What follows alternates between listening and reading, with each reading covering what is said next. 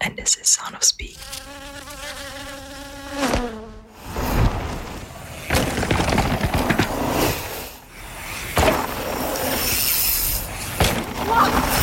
That's the sound of Austrian mountain bike ace Valentina Höll charging round the track at Saalbach. Not yet 20, she is causing quite a stir in the mountain bike world and has some of the fastest women on two wheels watching their backs.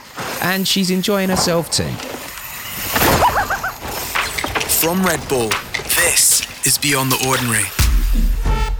I'm Nick Bright and you're listening to Beyond the Ordinary from Red Bull. Joining me this episode is journalist Anna Buick, who will be interviewing the wunderkind of world mountain biking. So, what makes Vali so impressive? Vali is just an amazing bike rider, super talented and really stylish as well. She's been riding bikes for pretty much as long as she's been walking. I mean, she entered her first bike race at 3 years old, a dash around a house in her home village of Saalbach. Her dad built the track she started out mountain biking on, and within a few short years she was winning junior World Cups, and perhaps most impressively, she was already challenging the times of her idols in the elite category. It looks like the perfect run. It's just a matter of getting off the brakes down to that finish line. Over that massive finish line jump. Oh, sends it! She crosses the line! Look at the time! What a phenomenal ride!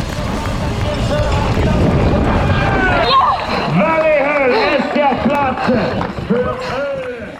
At 18 years of age, Vali made her elite debut at the 2020 World Championships in Leogang, and straight away she was the fastest qualifier. But disaster struck in the final training run, where a nasty crash left Vali badly injured. Thankfully, after a lot of hard rehab work, she's back on the bike and raring to go. What type of racing does Vali specialise in? Like her hero, 39-time World Cup winner Rachel Atherton, Vali is a downhill racer. Second, and Rachel Atherton takes the win here in Fort William. So downhill racing is a timed run over steep, technical mountain terrain, which includes jumps and rocks and drops. Race runs usually last around 4 minutes and require incredible bike handling skills as well as strength and fitness. In some races, Vali has clocked speeds over 60 kilometres an hour. She's being tipped to dominate the sport in coming years, much as her hero Rachel has done over the past 13. I set up an interview with Vali, but waiting on the call, keeping herself hidden, was Rachel Atherton herself, ready to take over when I gave the sign. This is Beyond the Ordinary. Hey, good to speak to you again, Vali. Good to see you.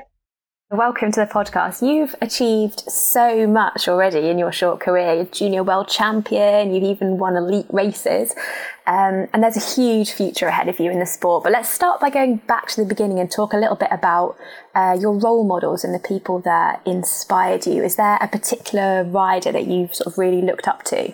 Well, obviously, I'm super lucky that I had so many strong women in my family I could look up to. My godmother I looked up to, Angie, and obviously some really cool racers like Rachel Atherton. So it's cool because, they inspired me from such an early age on. And I just did it because I saw them riding.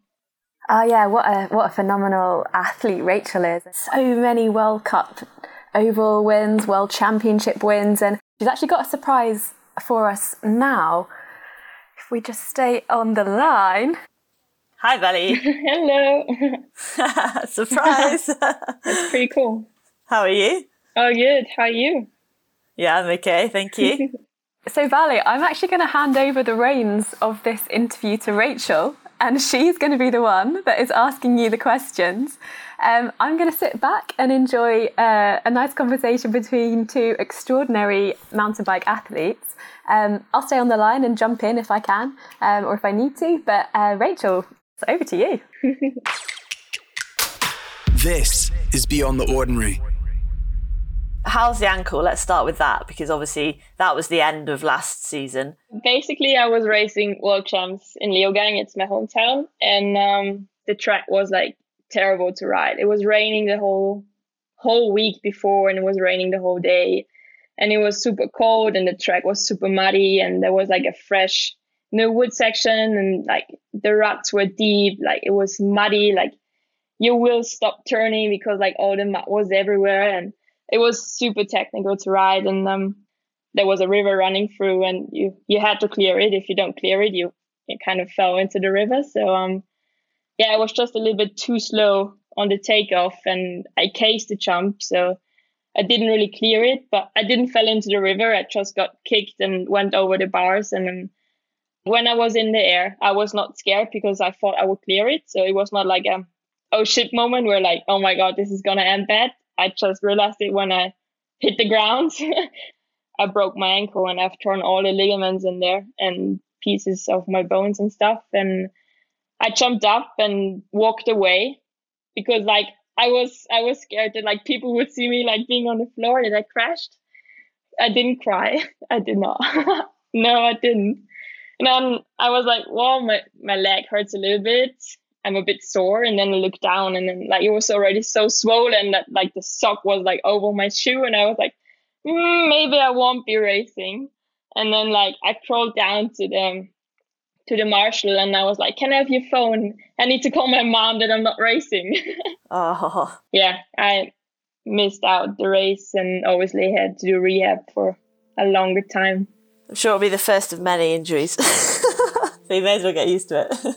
I'm riding bikes for such a long time and never something happened. But yeah, at a certain time you start thinking, well, everybody got injured. So when is it coming? You're kind of waiting for it. It's weird. But yeah, I'm kind of happy that it finally happened so I can tick the box for the first one.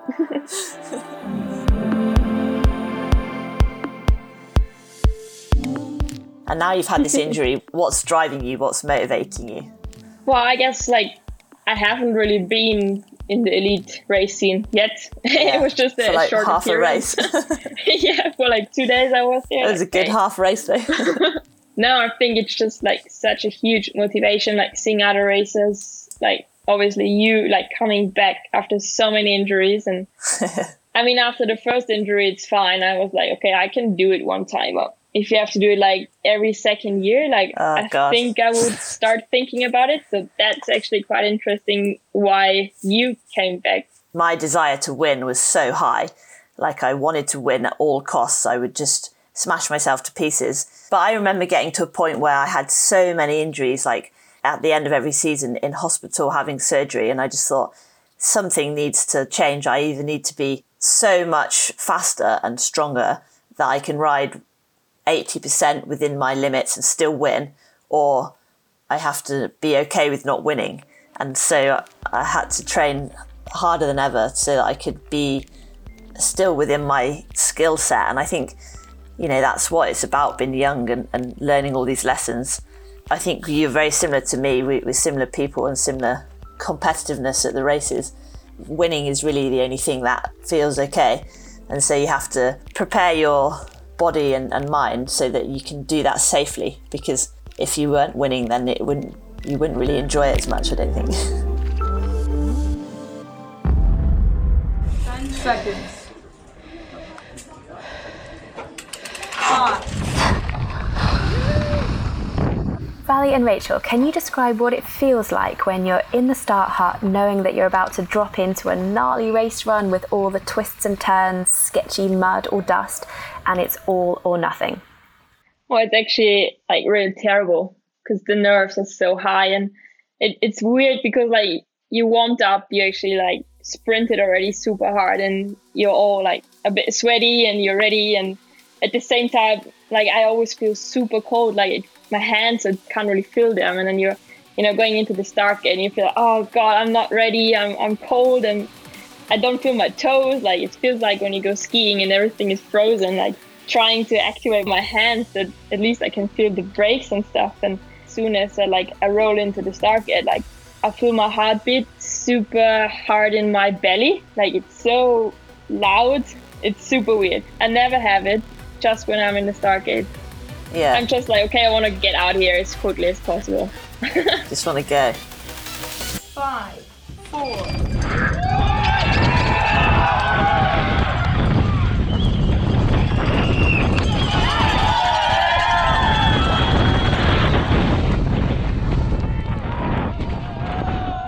Rachel, I read somewhere that you try not to blink at the start of a race run. Is that true? Yeah, I mean, the blinking thing for me is a huge, huge problem. You don't want to blink in the wrong place, especially when you've just started. Your eyes have to get used to the speed and the wind, and they sometimes start watering. So your body's reacting to what you're riding, but your brain's like, next point, brake, turn, tree, wide, inside. You're kind of a second or two ahead of where you actually are on track. And I guess when I'm racing, it's like I'm just super aware of the mechanics. So I'm like really aware of my body position, you know, whether I'm breathing correctly, and I can feel everything, the pain in my arms, the breath in my lungs, just really making sure that you're doing everything correctly. And it's more trying to keep it going and not let too many thoughts into your head. We walk the track so much, we ride so much, the racers know the track inside out, you know, every inch you know, and it's kind of like, it's almost like a meditative state. You're kind of in a rhythm, and you're really flowing with your bike, and everything's perfect. You're coming out of the corners with speed, and it's an amazing feeling when you get it perfectly. You know, it's like a dance almost. It's pretty cool, and then either you get to the finish line or suddenly you like hit a tree and crash. Have you got used to the World Cups, just the noise yet? You know, the crowd, and when you're racing, how loud it is? No, not yet, because like the only time I was racing elite was like in the COVID year, so there were no spectators allowed. And I think that's going to be something true. New to me when like next year maybe. I don't know. How did you like cope with it? I remember Fort William is the worst for me. Leogang might be the most crazy for you because it's your home race and people were shouting your name, and that gets into your head. If it's just general noise, it's kind of easy to shut it out, but when they're saying your name, it's like, whoa, who's that? But I remember Tracy saying that Moseley, she used to do some downhill training with the headphones and the Fort William crowd playing in the headphones, no so way. she could get used to it. Yeah. For me, that's I think cool. The crowd like helps you stay on your bike. So you might find it helps you when there's a big crowd. It makes you have a big moment. You get a swap on, and everyone's like, oh, cheering, and it makes you push, like dig that bit deeper. Yeah, I guess so. That's cool. We did one exercise at the APC. I had to do like a computer game, and I had to concentrate. And then we did it like the first time we did it like super quiet, and then the second time we did it like with crowd cheering and like flashlights and stuff. And I was better like the second time with the crowd than like when it was totally quiet. So no way. Maybe it's like a good motivation, or maybe you're like more focused.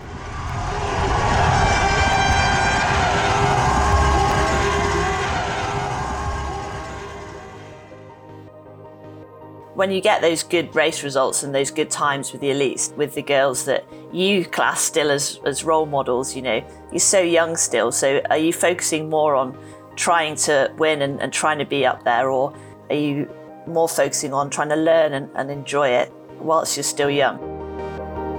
I love to be like the fastest, but at the same time, I feel like I'm so young, and if I start like being faster than others who already worked so hard for more years than I did, I kind of feel a bit sorry, and I don't want to piss them off, you know, because I actually want to be friends with everyone, but racing is tough. I always think that if you're going to be successful and win, you have to be comfortable with being alone, because there's only one place at the top, and there's only one person that can be there, and everybody else is being beaten by you or whoever's winning, and it is a lonely place to be. So you have to work hard to be comfortable in that position. And I think that's why a lot of people don't get the results that they could, you know, their skill level kind of would allow, because they aren't comfortable being up there on their own. And that's something that is important to work on, I think. I mean, it's like a decision, whether you work hard and you don't care if they like you or not, or you try to be friends and you actually want them to do well as well. And if you don't care if you get second, maybe it's not good, because, I mean, those two times I got second in juniors, I was so pissed and I worked way harder, and then the next race I was faster than ever. So yeah, that's good. I mean, that's, it's only good. juniors. Like elite is totally different story. But I mean, you know it the best. So Juniors is still important, and it's a good way to learn, and you know that about yourself. That's really interesting to learn, so that you know when you're pissed off, you work harder, and when you're second, you're pissed off. And I think that's really important to be able to win, is being pissed off of being second. Good afternoon, everyone. Welcome to the Battle at the Bill, the second round of this year's Mercedes-Benz UCI Downhill World Cup from the legendary venue of Fort William in Scotland, all under the gaze of Britain's highest mountain. The whole field has gotten faster and training harder and stuff. And then things like the Red Bull formation out in Utah, the kind of more free ride side, just the whole women's side as a whole. What do you think about it? Is it going in a good way? I think like when I came into the scene, it's just booming, like it's growing, like every year it's growing. So I never really experienced it when it was on a like super low. Yeah. I mean, I still think that what men get paid and what women get paid is still like different, but at least like the prize money is already the same. So yeah, it's slowly changing. Yeah, slowly, I guess. So it's already quite cool when I came into the scene and saw it, how stuff progressed and stuff. And yeah, it's weird because last week, 3 weeks ago, I raced in Italy and the prize money was different and I didn't really recognize it. And then my teammate Jamie, he's like 20-year-old boy, he was like, Vali, look at it. You should say something. So for elite women, I didn't it was really less. recognize. Yeah, it was less. It was only 140 euros, but still. You just don't think that it's going to be a thing anymore. Yeah. You think it's going to be. And then you're normal. like, why? I mean, why is it? Yeah. So at that race, Vali, did you mention it? You know, did you bring it up with the organisers that the prize money wasn't equal and it should be in the 21st century? No, I did not, because I didn't want to piss off the race organization, because it was like the only race after COVID. So we were actually happy that someone actually organized the race. So, you know, I don't want to come in like, you know, being the young racer and already starting complaining, because I don't know, I don't feel like I have the position yet to do stuff like that. No women speak about anything because we feel like we don't want to be the one that's moaning. But actually that's bad if we think like that, because we shouldn't feel sorry for asking.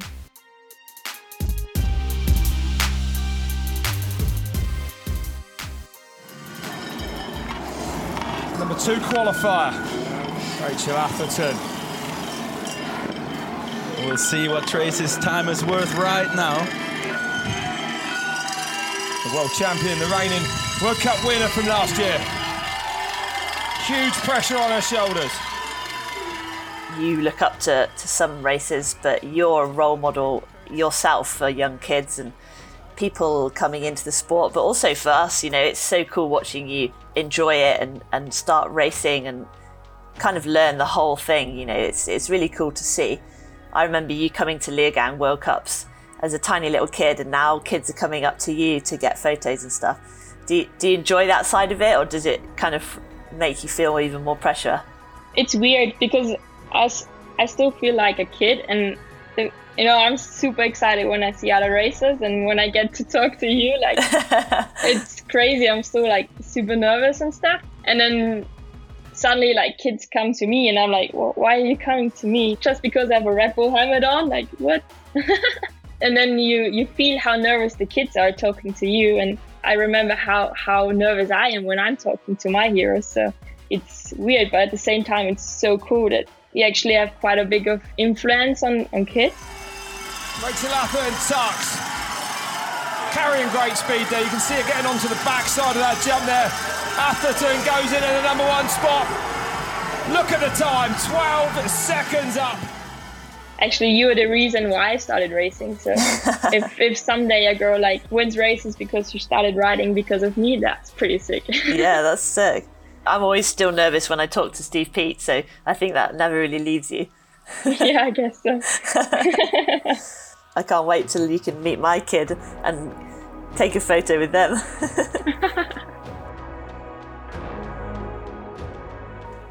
That sounds like a perfect point to wrap up the podcast here. I've just got a couple of questions to finish off with. First for Rachel, and it's what would you tell your 19-year-old self? I probably would genuinely say train harder. To me personally, that's what I'd say, because I had a lot of injuries in those early years because I could ride so fast, but my body wasn't capable to keep up with the speed I was going. And I would genuinely say, like, get stronger as quick as you can. Make sure you're training hard, because that is going to make it easier. It's going to lessen the injuries. It's going to extend your career, make everything easier. And Vali, last question to you. Where do you see yourself at 33 years old? That sounds really old. Well, I think it would be nice to have a family, but I think that's like a really hard decision for every female athlete. Yeah. Because there is a compromise, and there's always going to be a question like, can you come back? Is it possible to come back after having kids? Yeah. Because obviously there's going to change a lot in your mind, and you don't want to risk it because you have a little baby at home. I mean, it's still far away, so I have a few more years to have fun and try to be as good as possible and race and risk it. But yeah, that would be cool. Well, I can't wait to see what happens this year with the racing. Very exciting to watch. Rachel, I feel like it's just worth to pick up on what Vali said there. You're pregnant at the moment, got a little one due this summer. What are your plans? Like, is there a plan? No, I mean, I've always had such a plan, you know, it's always been about racing. Every morning, every day is questions about how I can be better, how I can be faster, and suddenly we decided to have a baby, and it's totally the opposite. You know, you've got no idea what it's going to be like, you've got no idea what's going to happen, and for me it was just a super important thing that I wanted to do in my life. You know I wanted to give my life to racing and be the best athlete I could be, but I also wanted to have a family, and I didn't want it to be too late. You know, I didn't want to give my entire life and body to racing mountain bikes. I wanted to have a family, and there's just never a good time. You know, it's a terrifying thing to decide, and there's never a good time to say, okay, I'm not going to race now, I'm going to have a baby instead. But for me, I was injured, snapped Achilles tendon, and it kind of felt like a natural time to try. And I think for me, I've won so much and I've done so much in the sport that it's important to have a different motivation. So when I have the baby and start riding again, it will be different, and who knows whether I'll return to the podium or not. But it's just kind of nice to just be going with life and not really have a full-on plan. Well, it might be a historic year again for Rachel Atherton. That's her dad, Simon. But Atherton turned it on when she needed to.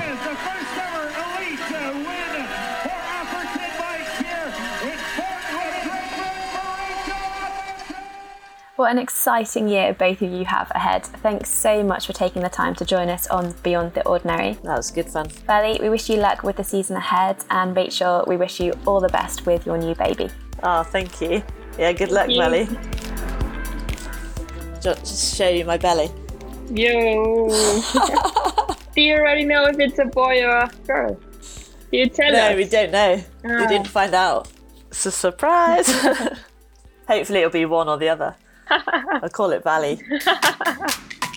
Rachel's baby, who may or may not be called Vali, is due this summer. Meanwhile, the original Vali will be making her elite UCI World Cup debut at her home race in Leogang, Austria this weekend on June 12th. Catch all the action for this weekend and the whole season on Red Bull TV.